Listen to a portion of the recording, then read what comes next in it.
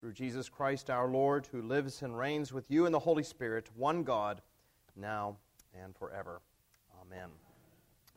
We are in Acts chapter 25. A reminder that we will not meet next week. Is that correct? Because of the tea room, I believe. So just bear that in mind, ladies and gentlemen, that if you have friends from other churches who attend this class, just remind them that we will not be gathering next week.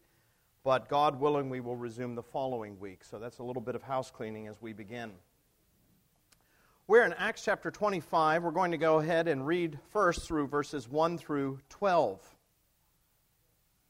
And then come back and take a closer look at it. We're having a little bit of technical difficulty up here, so I apologize for that. In fact, let me fix it real quick if I can. I think I know what the problem is.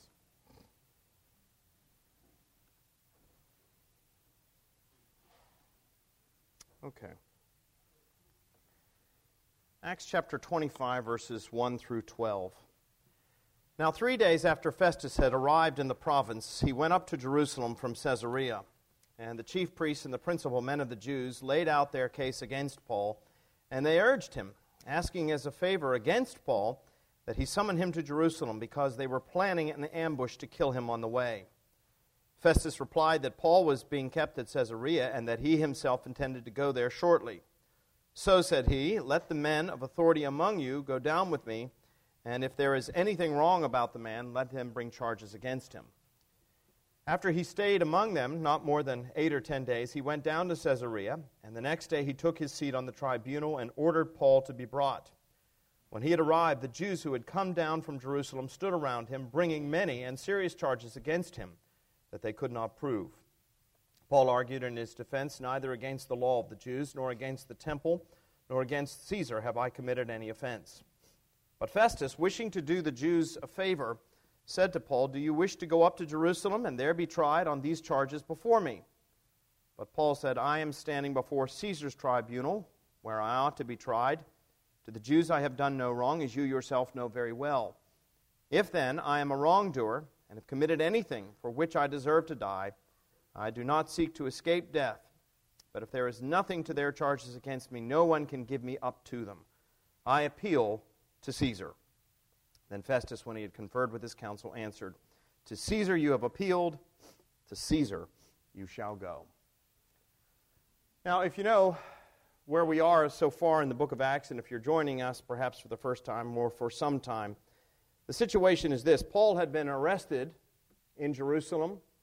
He had been accused of having defiled the sanctuary, the temple. In fact, he had not done that. It was a false charge, but nevertheless, a riot broke out. He was taken into protective custody by the Romans, and eventually he was taken to Caesarea Maritima, which was the headquarters of the Roman government in the province of Judea. And there, because he was a Roman citizen, he was to stand trial before the Roman governor, which he did. He stood trial before Antonius Felix. But Felix could not make a decision about Paul. It wasn't that he was unclear as to the facts. He had actually been governor of this province for some time. The problem, of course, was that he was extremely corrupt. We noted that about his administration. It was noted for its graft and for all kinds of dishonest behavior. In fact, he would be eventually recalled to Rome, recalled by Nero himself, who we said was by no means a bastion of morality. But that's how corrupt this governor was. And he had kept Paul there in custody for 2 years. Now, so much for a speedy trial. As a Roman citizen, Paul was entitled to have a quick trial, speedy justice. But the governor had refused to do that. And the text tells us why. We are told that he was hoping that either Paul or one of Paul's acolytes would provide him with a bribe. So he was holding out hope that somebody would pay him off. And so he refused to let Paul go free. And yet, nevertheless, we're told he was intrigued by Paul. And from time to time, he would invite Paul to come up and speak, and Paul, we're told, would preach to him. And he would preach on subjects like righteousness and self-control, the very things that were the opposite of the governor's life. And we're told that the governor, when Paul would do this, would feel convicted. I believe that's the Holy Spirit working on a person's life. He began to sense that what Paul was saying really applied to his life and to his circumstances. And then we're told he would always say to Paul, "Oh no, now go away, and I'll call for you at some more convenient time."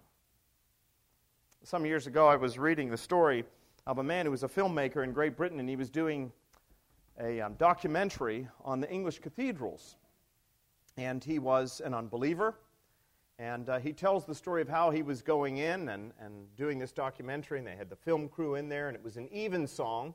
I think it was at York Minster Cathedral, and if you've ever been to York Minster, it's one of my favorites in England. It's a magnificent church. And he was sitting there in York Minster Cathedral, and he was listening to the boys' choir sing evensong, and he was looking at the architecture, and he said he just felt as though he was just being overwhelmed. There was what John Wesley described as this strange warming of the heart. And the person who was interviewing him asked him, "What did he do?" And he said, "I got out of there as fast as I could."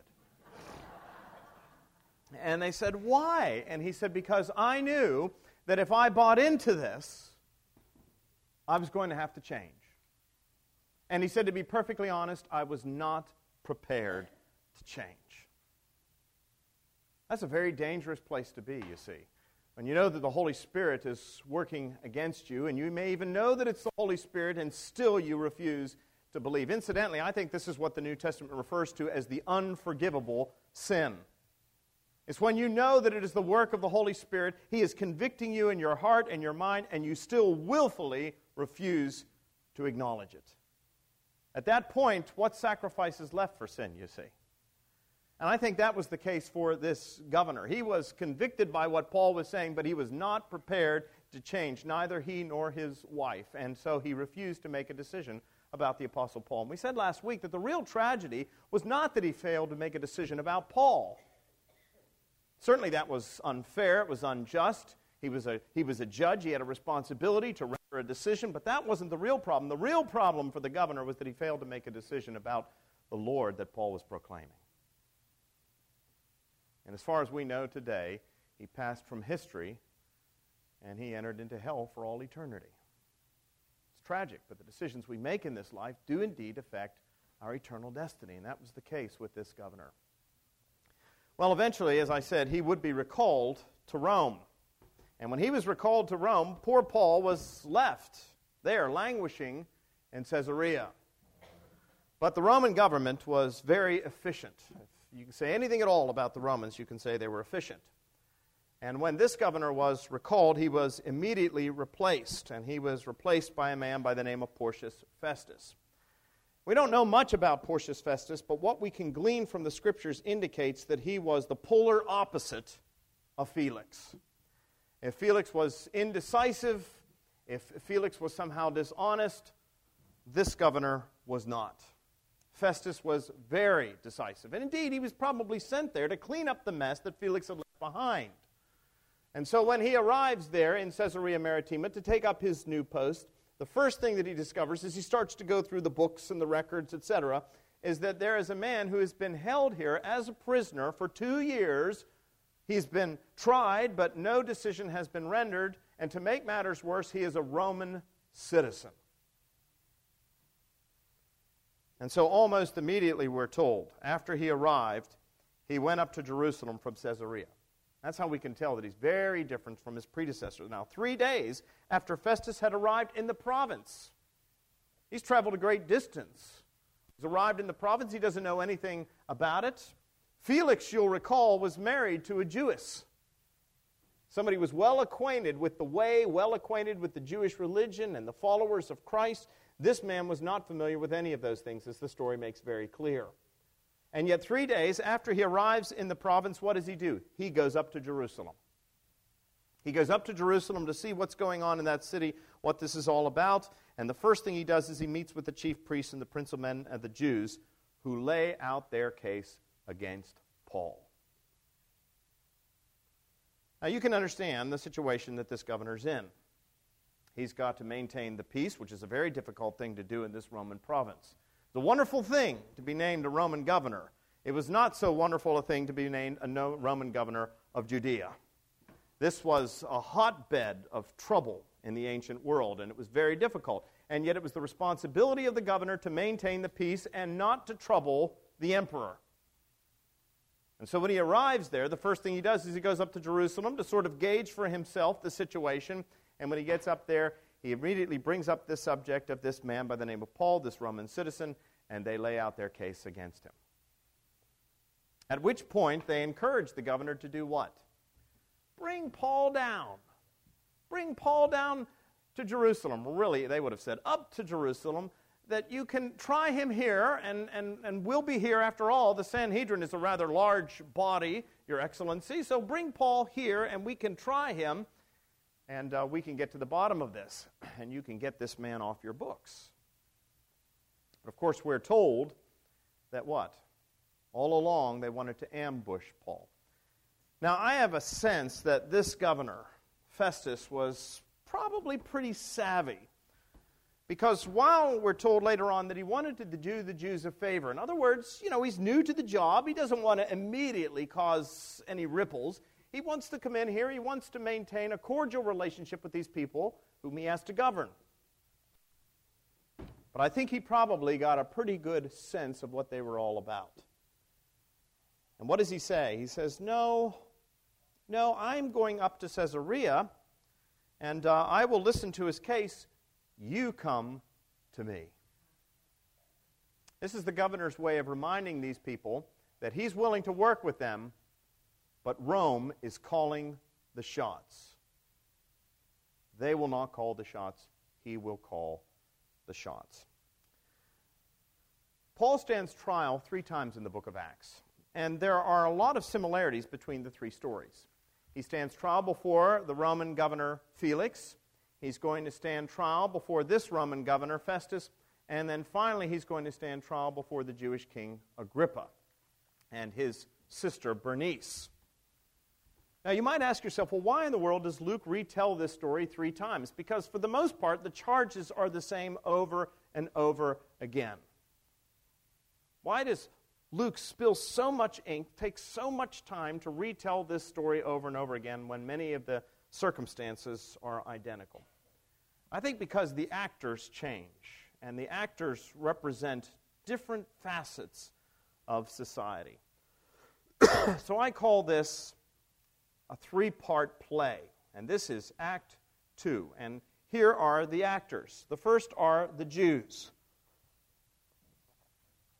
Now, when it says the Jews, what I mean by that are the Jewish religious leaders. Incidentally, when you read through the Gospel of John, you'll notice that the word Jew is used frequently, and it's from John's use of the word Jew that for many centuries, Christians, even at the time of the Reformation, were often anti-Semitic. They blamed the Jewish people for the crucifixion of the Savior of the world. But you need to put things in their historical context. When John, in his Gospel, refers to the Jews, he's not referring to the Jewish people as a race. This is almost always an exclusive reference to the Jewish religious leaders.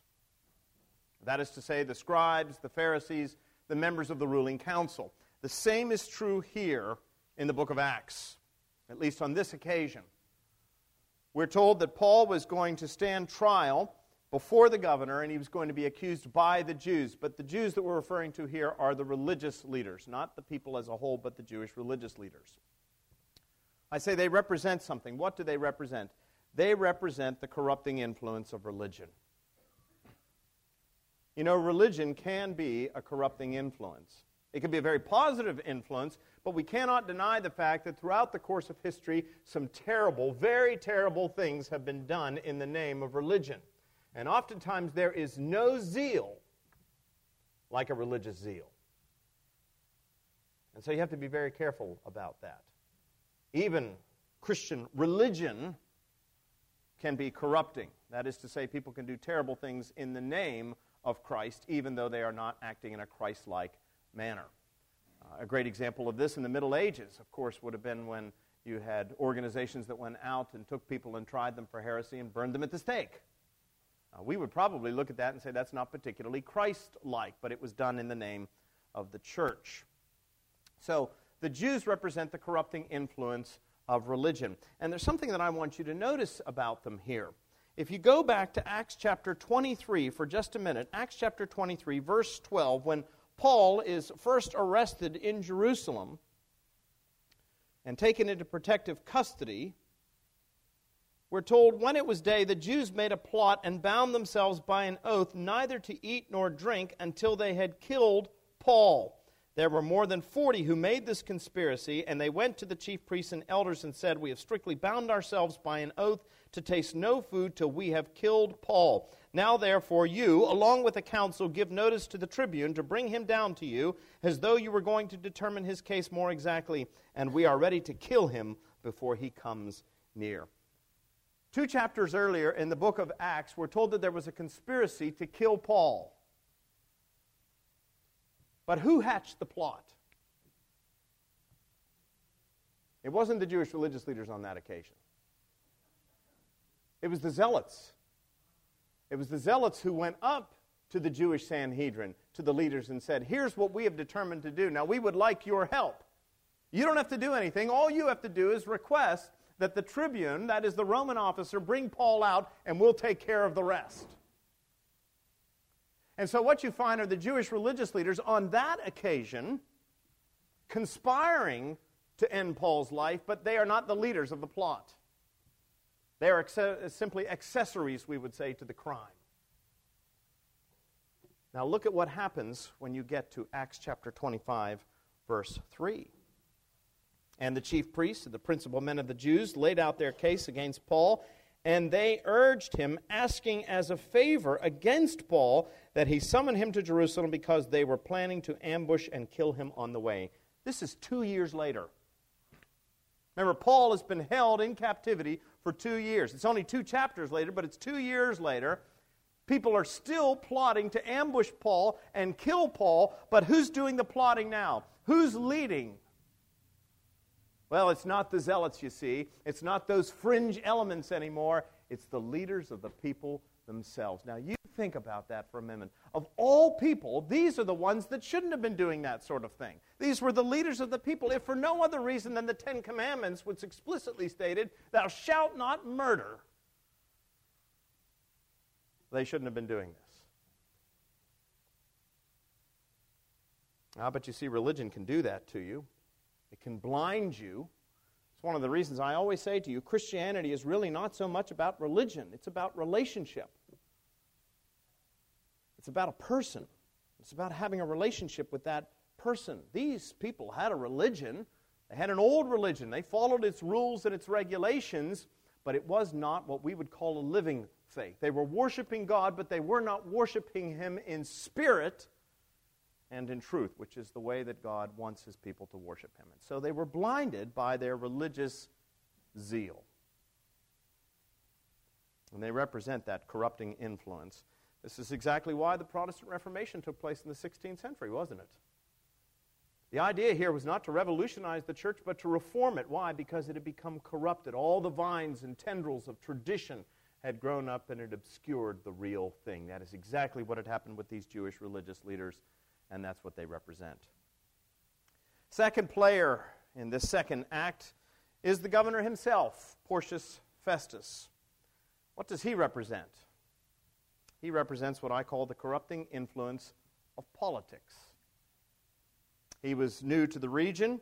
He was a man of action. And yet, what he wanted to do more than anything else was to ingratiate himself to the emperor, to do his job, and he really wasn't too concerned about justice. How do we know that?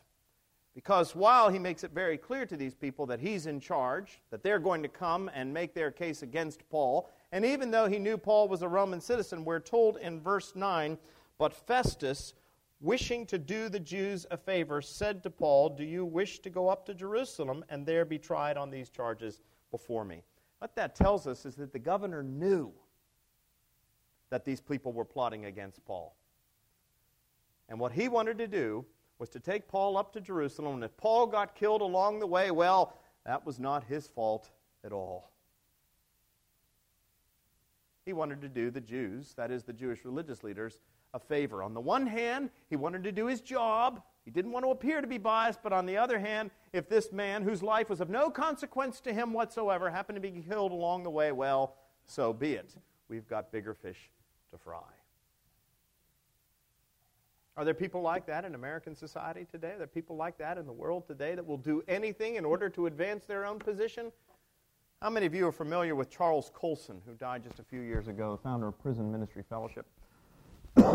As you probably know, he was one of the counsel to President Nixon during the Watergate scandal. This is a real story. In fact, I'll tell you, we had a track rack at the back of St. Helena's Church when I was there. And visitors would come in. We had a docent ministry like we do here at St. Philip's. And this man, happened to be in the church one day. I was not the docent. I was just coming through the church one day, and there was a man standing in the narthex, and he was giving the docent an earful. And I came back, and I saw this kind of, quite frankly, tried to sneak around. I didn't want to get in the middle of it. The man said, "Hey!" And I thought, uh-oh. He saw me in the collar, and he said, "Are you the rector?" And I said, "I sure am." He said, "Well, I want you to know I would never go to this church." I said, "Well, gee, I'm sorry. Have you been here before?" He goes, "No." I said, "Well, you're obviously agitated." I said, "What's upset you?" He said, "That track rack." He said, "You've got a track there titled Born Again by Chuck Colson." And I said, "Yes." He goes, "Chuck Colson," now excuse me, ladies, "was a son of a bitch." I thought, what in the world? It turns out he had worked in Washington during the 1970s, and he knew Chuck Colson prior to his conversion. And you know what? If you had talked to Chuck Colson, he would have agreed with that analysis prior to his conversion. In fact, Chuck Colson said, "If the truth be known, I would have climbed over the back of my dead mother or grandmother in order to protect the President of the United States." Now, the whole reason he wrote that tract called Born Again is because he had a transformation. And it's a transformation comparable to the transformation of the Apostle Paul, because that is exactly what Paul would have done. But there are people, you see, who are willing to do anything, say anything, risk anything for political gain. There's a new movie out. I haven't seen it yet, but has to do with Chappaquiddick. I'm sure many of you are very familiar with that. This is the sort of thing that you see Americans just what? We eat this stuff up with a spoon. And so what does Porcius Festus represent? He represents that sort of corrupting influence, the influence of politics. The whole goal, you see, is to advance yourself. And then we have the Apostle Paul. He's the third actor in this drama. And what does Paul represent? Paul represents the falsely accused. There are those people who are just, unfortunately, collateral damage, oftentimes, in these great power conflicts. And that was the case with Paul. There was a power conflict between the Jews, the Jewish religious leaders, and between the Roman governor, and Paul was simply a pawn in that great conflict. So these are the players. What are the charges brought against Paul? Well, we're told that they were many, and they were serious charges. We're not told explicitly what they were. In this particular story of Paul's trial before the Roman governor, Porcius Festus, we're never really told what the charges specifically were. Now, everybody's entitled to know what the charges being brought against them are, and Paul no doubt did. Luke simply doesn't tell us what they were, but we have an idea from the way that Paul responds what he was being accused of. Verse 8. But Paul argued in his defense, "Neither against the law of the Jews, nor against the temple, nor against Caesar have I committed any offense." So evidently, Paul was being accused of, first, heresy. That is, he has broken the religious laws of the Jews. He denies that. He said, "I have not broken any of the laws of the Jews." The second thing Paul is being accused of is sacrilege. We're told that he threatened to destroy the temple. Interestingly enough, Jesus was accused of precisely the same thing, wasn't he?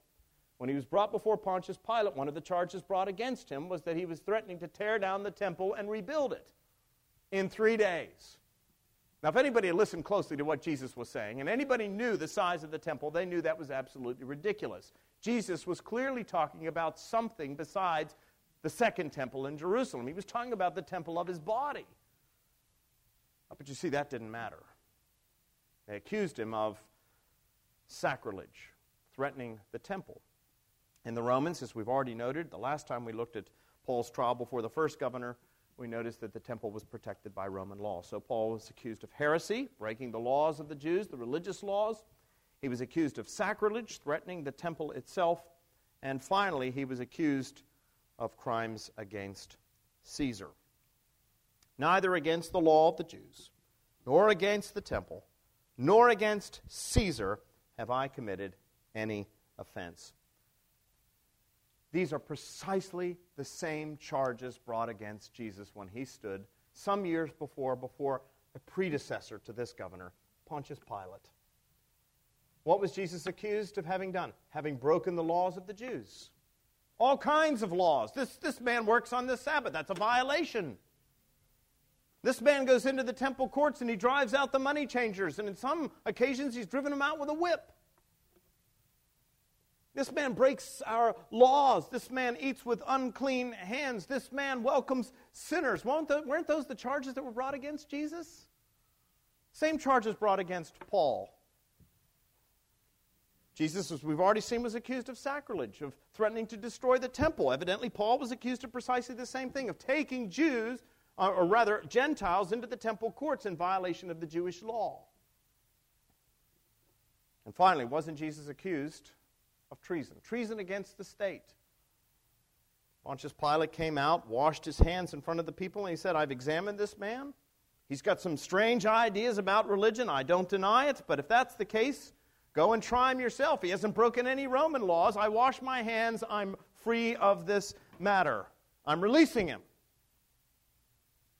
And the people begin to shout, this man claims to be a king, and we have no king but Caesar. And if you release him, you are no friend of Caesar's. And that's when Pontius Pilate became very frightened. Why? Because his job was to be a friend of Caesar. Well, I think one of the reasons why these were the charges brought against Paul, and they were false charges brought against Paul in the same way that they were false charges brought against Jesus. But the reason that they brought these precise charges against Paul was because those charges worked against Jesus. Jesus, in the end, was ultimately what? Crucified. And the assumption was the same charges will work against Paul.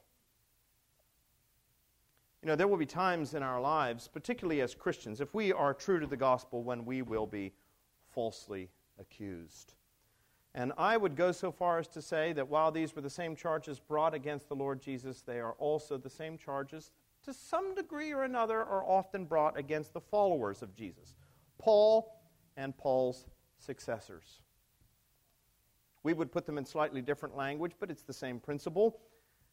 These Christians, they disregard the laws and the customs of the people. Are we finding that to be the case in America today? As Christians, do we find ourselves oftentimes at odds with the decisions of our legislative bodies?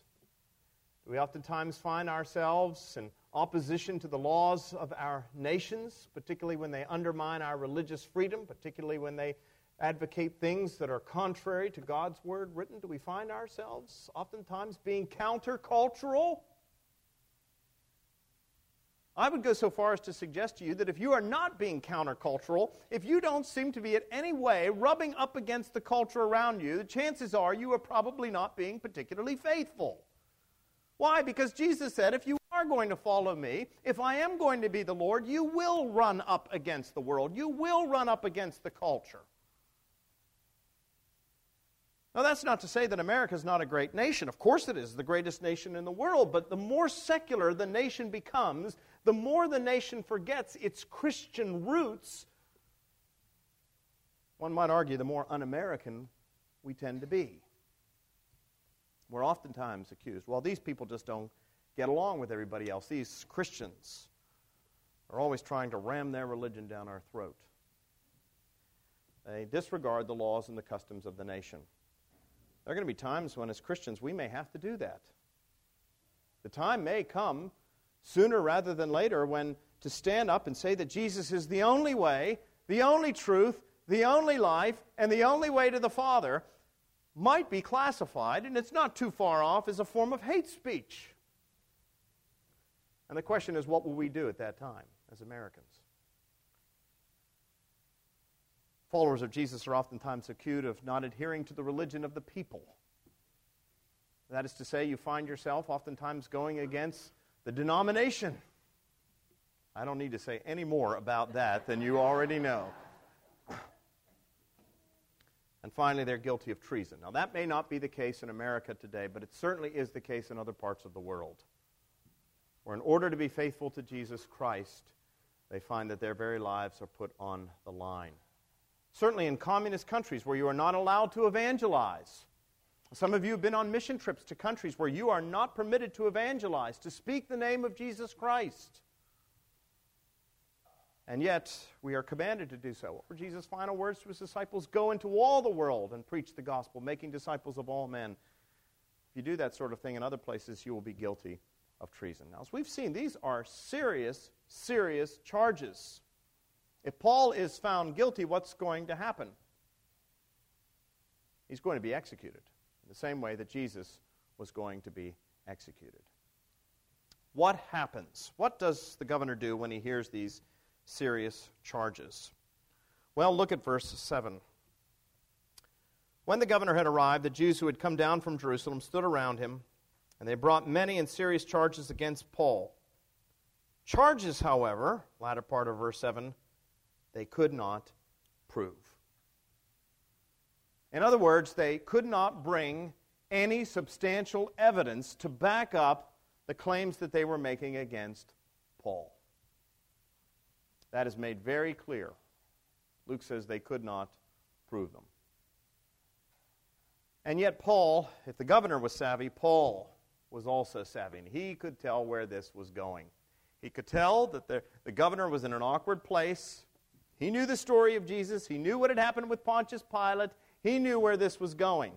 But Paul had one advantage in this circumstance that Jesus did not have when he stood trial before Pontius Pilate. What was that advantage? That's it. Jesus was not a Roman citizen, but Paul was a Roman citizen. And we have already seen that on several occasions, Paul was willing, if necessary, to invoke that citizenship, the rights that he had as a subject of the empire. And that's exactly what he does on this occasion. In verse 11 and 12, when the governor suggests that they take Paul up to Jerusalem, oh, come on, Paul, why don't we take you up to Jerusalem? After all, you're a Jew. You can speak before your own people. Wouldn't you feel better about standing trial there? And Paul knows very well what they're plotting to do. He knows he'll never make it to Jerusalem. And so what does he do? He outwits his adversaries. He says, there is nothing in their charges against me. No one has a right to give them up. As a Roman citizen, I appeal to Caesar. And when Festus, when he had conferred with his council, answered, to Caesar you have appealed, and to Caesar you shall go. What do you do when you find yourself in a situation like the Apostle Paul? If the time has not arrived in America or in the Western world, I promise you we are not far away from it. I think in our own lifetime you can look back and you can see how it's become more and more difficult for Christians in this culture. In Great Britain, this has become very clear. There was a flight attendant on a British Airways flight. She was Muslim and she was wearing the headscarf. And British Airways tried to have her remove that headscarf. And she sued them in court and she won. A Christian flight attendant working for British Airways, the same airlines, was wearing a cross around her neck. Somebody took offense. British Airways asked her to take it off. She refused. They threatened to fire her. She sued, and she lost. Have you noticed that in American society today? It's become quite fashionable. You can criticize nobody. You dare not criticize Islam. You dare not criticize Judaism. You dare not criticize any religion except for Christianity. You ever notice that? It's become quite fashionable, really, in American society today to make fun of Christianity. Now, that's where we are. We may not like it, but those are the circumstances. What do you do when you're in that kind of a situation? If you're not facing it, and you will, I think, but if you're not facing it, your children will, your grandchildren will. What do you do when you're falsely accused? I think three things. First of all, you do what the Apostle Paul did, and that is that you remember that God is still sovereign. That is to say, God is the author of circumstances. Whatever you are facing may take you by surprise. You may be shocked, but God is not. And God can use even your circumstances, what? To advance the cause of the gospel. Sometimes God can advance the cause of the gospel more by your suffering than He can by your happiness. I mean, think about the Apostle Paul. Paul was in prison for what? For 2 years in Caesarea Maritima. You might think that he was put on the shelf. This man had been so active, had been going out and preaching the gospel and establishing churches and evangelizing the world. And for 2 years he was denied justice, falsely accused, put on the shelf. And yet we can clearly see that Paul was not. It would be by the means of these circumstances, his imprisonment there and his trial before this Roman governor, that he would ultimately go to Rome, where he would ultimately bear witness before the most powerful witness on the face of the earth, and even the members of the Praetorian Guard. And Paul would write later in one of his prison epistles that it was by this means that the gospel advanced through the royal household itself.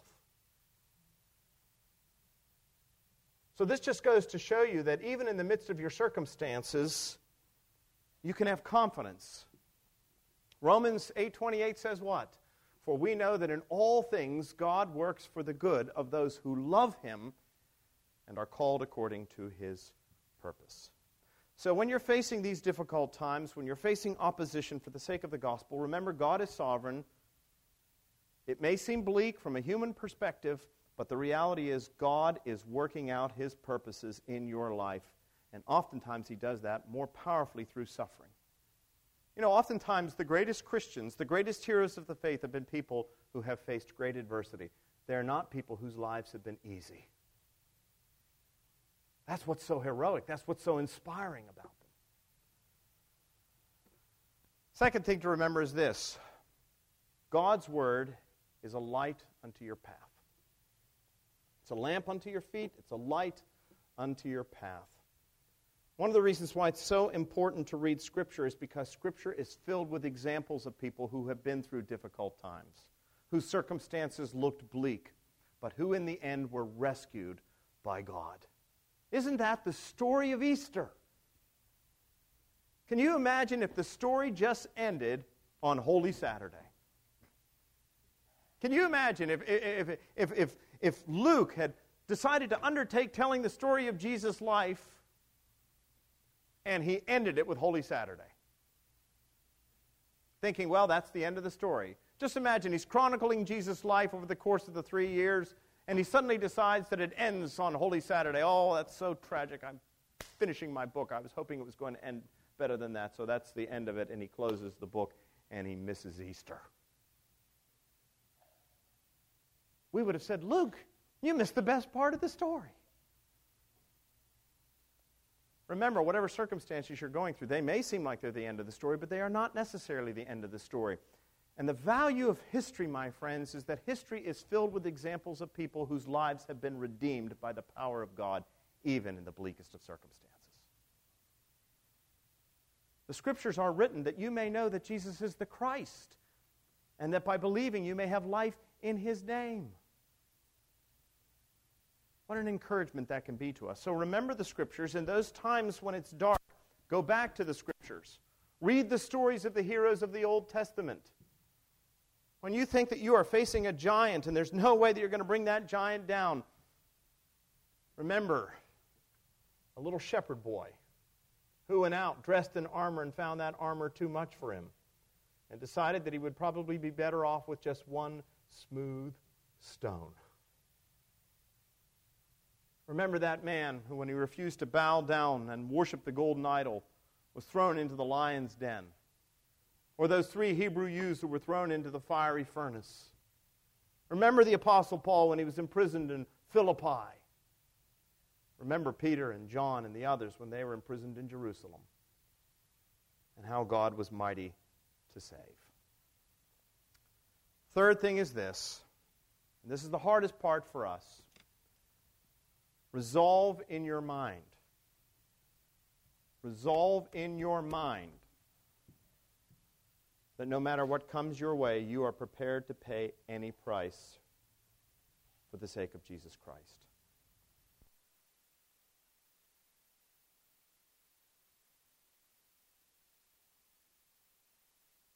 That the Christian life is a life of sacrifice.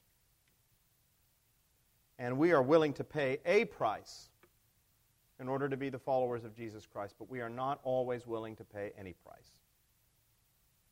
I'm reminded of a story that was told by Will Willimon, who was for many years a professor at Duke Divinity School. He had a whole group of divinity students one day, and he was teaching them a class about sacrifice and giving your life for the sake of Christ and for His church. And he asked these divinity students, and this was only about a decade ago, so this is not long ago. He asked them what they would be willing to die for. And he looked around the room and there was silence. And he thought they were just perhaps being a little shy, so he kind of began to probe. He said, well, how many of you think you'd be willing to die for your country?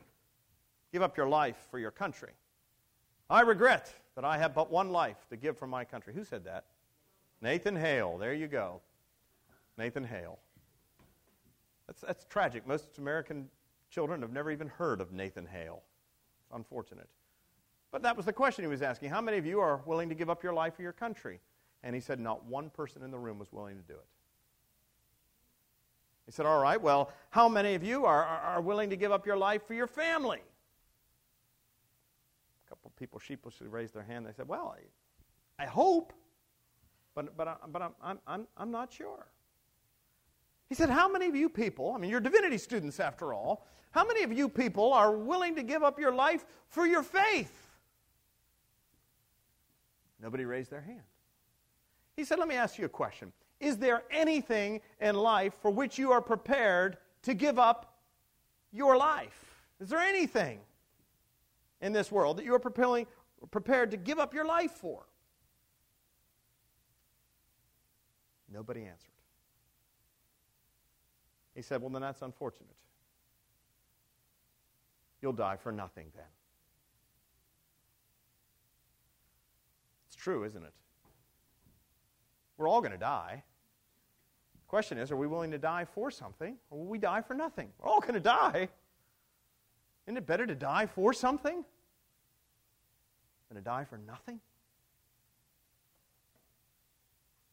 In times like this, if we are going to bear witness for Jesus Christ, if the gospel is going to go forth, you and I need to resolve in our minds that there are lines beyond which we will not, no matter what, go.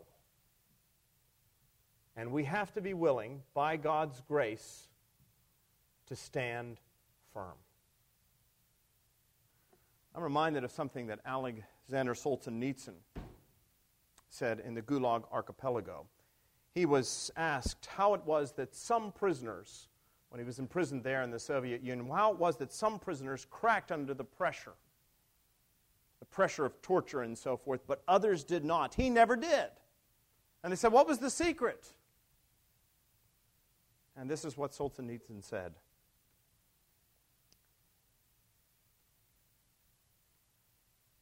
He said, at the very threshold, you must say to yourself, my life is over.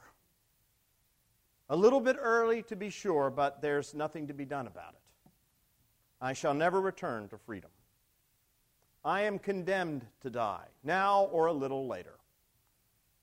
But later on, in truth, it will be even harder, and so the sooner the better. You have to be willing to say, I no longer have any property whatsoever. For me, those I love have died, and for them I have died. From today on, my body is useless and alien to me. Only my spirit and my conscience remain precious to me. He said, confronted by such a prisoner, the interrogation will tremble. Only the man who has renounced everything can gain the victory. In other words, as long as you are clinging to the things of this life, as long as the things of this life are more precious to you than the life of the world to come, you will inevitably crack under the pressure. Is it any mistake then that Jesus said to them all, if anyone would come after me, he must first deny himself and take up his cross daily and follow me. That was the secret to Paul's success. He said, I have renounced all things. He said, for me to live is Christ. And what? To die is to gain. In other words, Paul considered himself dead to the things of this world. If he had to make a choice between Christ and the world, then he considered himself dead to the world. Are you dead to the world compared to being alive in Christ Jesus? See, we have a tendency to think that Christianity is the easy way. And oftentimes that's the way we present the gospel to people. We present the gospel to people and we say, oh, if you invite Jesus Christ into your life as your Lord and Savior, everything's going to get better from here on out. Well, tell that to the Apostle Paul on the road to Damascus. Things did not get better, at least not in this life. But Paul understood very clearly that this life is not all there is. See, this life is a drop in the bucket compared to what? To eternity. And that's what Paul was aiming for. He's aiming for eternity. He's thinking about the life of the world to come, which C.S. Lewis describes as that great story in which each chapter gets better than the one before, the great story that goes on forever. This life is nothing but the title page. We haven't even tasted of life. And so when the world begins to bring pressure against you, when the world wants you to conform, when the world wants you to crack, when the world wants to corrupt you with its religion, when the world wants to corrupt you with its politics, when you are falsely accused, what do you have to do? You have to remember that God is the author of your circumstances. You are not here by chance or by accident. Hold fast to the faith once delivered to the saints. Hark back to those who have been where you are. We are surrounded by so great a cloud of witnesses. In other words, we are not the only ones to have ever gone through this. We are not the first to go through it, and we will not be the last, but we will set an example for those who will come after us. And so as Christians, let us resolve where that line is beyond which we will not go.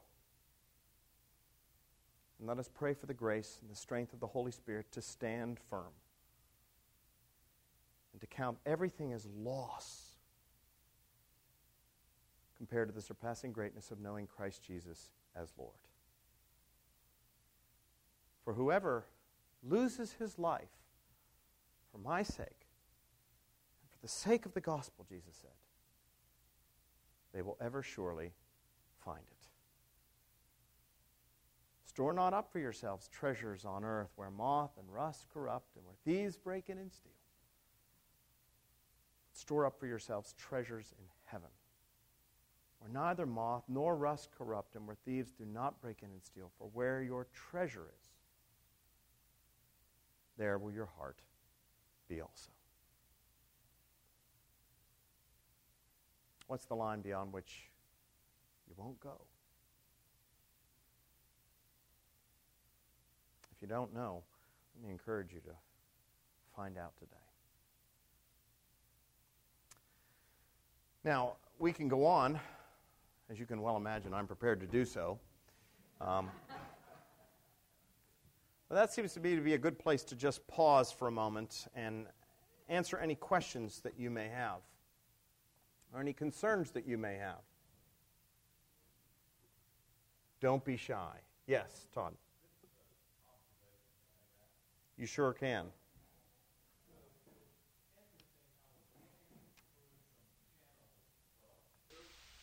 And it was 22 years after Pearl Harbor and the bombings, and so they were having this conversation.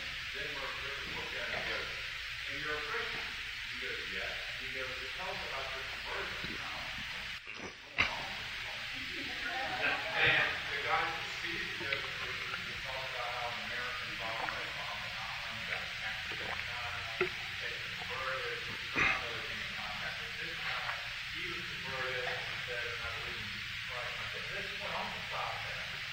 And I'm sitting there, and then Mark Griffith actually made reference to reading Acts at some point. And I was just amazed. I think that was in the 60s, black and white. How over the course of effectively my lifetime, you don't have a conversation about Christianity on mainstream TV in a respectful way, but no.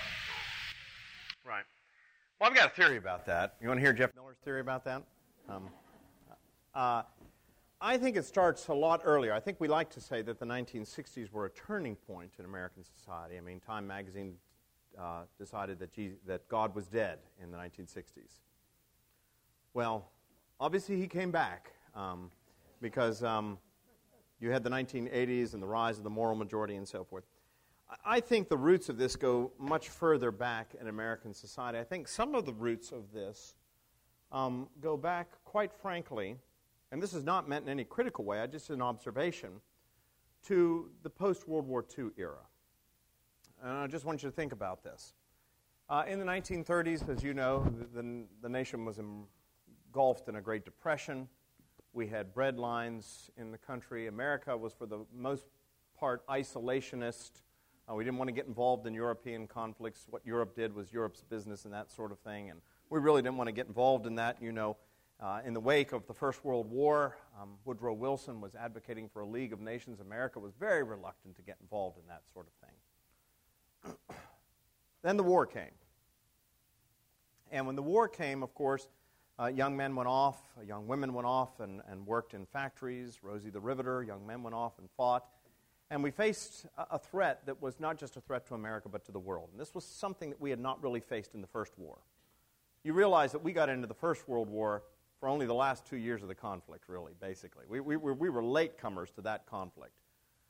And we didn't even get involved in World War II until we were attacked by the Japanese. So we had been reluctant. If you've seen the movie The Darkest Hour, you know how poor Churchill is trying to persuade Franklin Roosevelt to give him some planes. And Roosevelt says in this famous conversation, "Well, you know, Winston, we really can't do that. I'm bound by the law, but we can take them to the Canadian border, and you can get some horses, and you can haul them across, or I suppose you could push them across." That was the American attitude. And we went through the Second World War, and we made the world safe for democracy. That was what came out. We made the world safe for democracy. Tyranny, fascism had been dealt with. But a lot of people, when we came through World War II, and now we were no longer in a depression. I mean, the war brought us out of the depression, and by the end of the war, because we were not bombed in the same way that the European cities were, America was a force to be reckoned with. We were the world power. We'd been the newcomer to the scene. We were now the world power. We had nuclear power. We developed the atomic bomb. Our cities were strong. Our economy was strong. Eisenhower was in the White House. Happy days are here again. That was the attitude. And a whole generation of men and women who had been the greatest generation, who had fought in the Second World War, who brought us out of the Depression, but who had been standing in the bread lines just a few years before, made a resolution. And here was their resolution. My children will have it better than I did. How many of you remember your parents or your grandparents saying, "My kids will have it better. Never again." And so they did. They did everything in their power to provide their children with the best opportunities, the best education, the best resources, just what we talked about in Sunday school this past week. The very best. And they did it out of the best of desires. And so for example, my father was one of the first in his family to ever go to college. He was born in the midst of the war and first to go to college. And his brother went to college. His sister didn't. But they provided for the two boys, and they went to college, and they had a fine education, and they saw education as a privilege. How many of you grew up in a time when education, college, was regarded as a privilege? How many young people regard college, university education as a privilege today? How many see it as an entitlement? It is a right. And so what we wanted to do was we wanted to provide for our children the very best opportunities, educations. We wanted to provide for them. And what started off as a privilege became an entitlement. And one of the things that we passed on to them, which we saw as a privilege, was the freedom to worship freely. But we never really taught them the implications of that. The implications of citizenship, the implications of what it means to be a part of the American nation.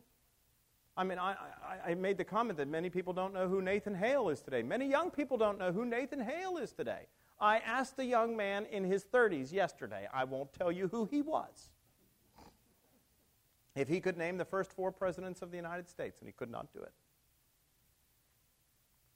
So something happened along the line where we forgot what it means to be American, what it means to have an identity as an American, and somewhere along the line, we inoculated our children and our grandchildren with a weak form of Christianity that was all moralism, but no sense of sacrifice. And that has had a dangerous trickle-down effect into society to this very day. So that when we talk about the Christian faith, it has only a vague resemblance. And the other thing was this, and this was a dangerous thing that we did. In the post-World War II years, we combined American patriotism with Christian religion. What did we do? When we dealt with Hitler and Mussolini, then the question was asked, well, what's next? Who was the next big enemy? The Soviet Union. It was the beginning of the Cold War era. And the Soviets were what? Godless and communist. We were going to be God-fearing and democratic. And you saw a combination, you see, of patriotism and American religion. It was the first time, for example, that patriotic hymns appeared in hymnals. The first time that American flags had ever appeared in churches, was in the post-World War II or World War II era. And so there was a combination, you see, of social religion and Christianity. And then a whole new generation, when Vietnam came around, began to question all of the faith of their fathers. And I don't mean just their religious faith, but their patriotic fervor. Why are we fighting over here? I know why you went over and you fought in the Pacific, and I know why you fought in the European theater. I'm not so sure why we're fighting over here in Vietnam. I'm not quite sure about that. And so when they began to question the policies, they began to question the patriotism, as a consequence, they also began to question what? The religion that had been tied in with it. And as a result, giving up the politics of their parents meant also sometimes giving up the religion of their parents. And we've sort of seen that trickle-down effect to this very day. I am a strong believer in the separation of church and state. Don't ever give that up as Americans. And I'll tell you why. Because whenever the state and the church come into conflict, guess who's always going to win? The state. And so I think that there was a point in time, not intentional, but there was a point in time where these things became confused in the minds of many people, and they're still confused today. And so when people think of Christianity, they have an idea of Christianity that is a far cry from what we find in the New Testament. And so we've been inoculated, as I said, with this weak form of Christianity, and we become immune to the real thing. And it is now our responsibility, who take the gospel seriously, to go back and use the true gospel as the real story and a corrective on society as a whole. Yes?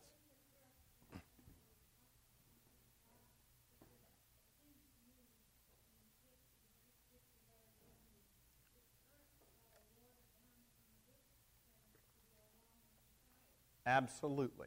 Absolutely. The church went along to get along. And so we, a lot of times in the 1960s, for example, what was coming out of the pulpit was more politics than it was gospel. And so I think these are the things that we see. And I think all of these things, these factors contributed to where we are today. Pen?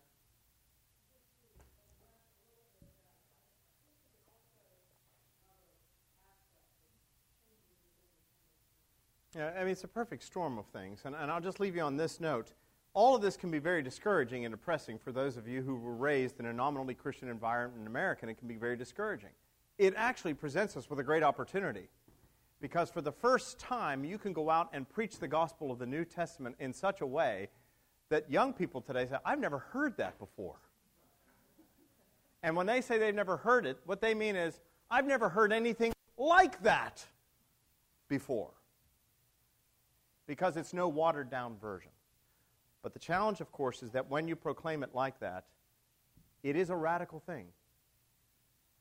It is a thing that will be a corrective on government, on individual lives, and oftentimes you're going to discover that people will be made to feel uncomfortable. And what they will say, just what this governor said, is maybe at a more convenient time. The challenge for us is to be willing to take any risk, to draw the line, and to give all for the sake of Him who gave everything for us. That's the way you save the world. That's the way you save America. And that's the way Jesus Christ saves lives. Let's pray. Father, we give you thanks and praise for this wonderful story of the Apostle Paul and his trials. Grant us the grace, Lord, like him, to consider ourselves dead to the world but alive to Christ. Grant us the courage to draw that line, to be gracious and generous, faithful, but also willing to suffer everything, if necessary, for the sake of Him who suffered everything for us, that in losing the world, we may gain our souls. For we ask it in Jesus' name. Amen.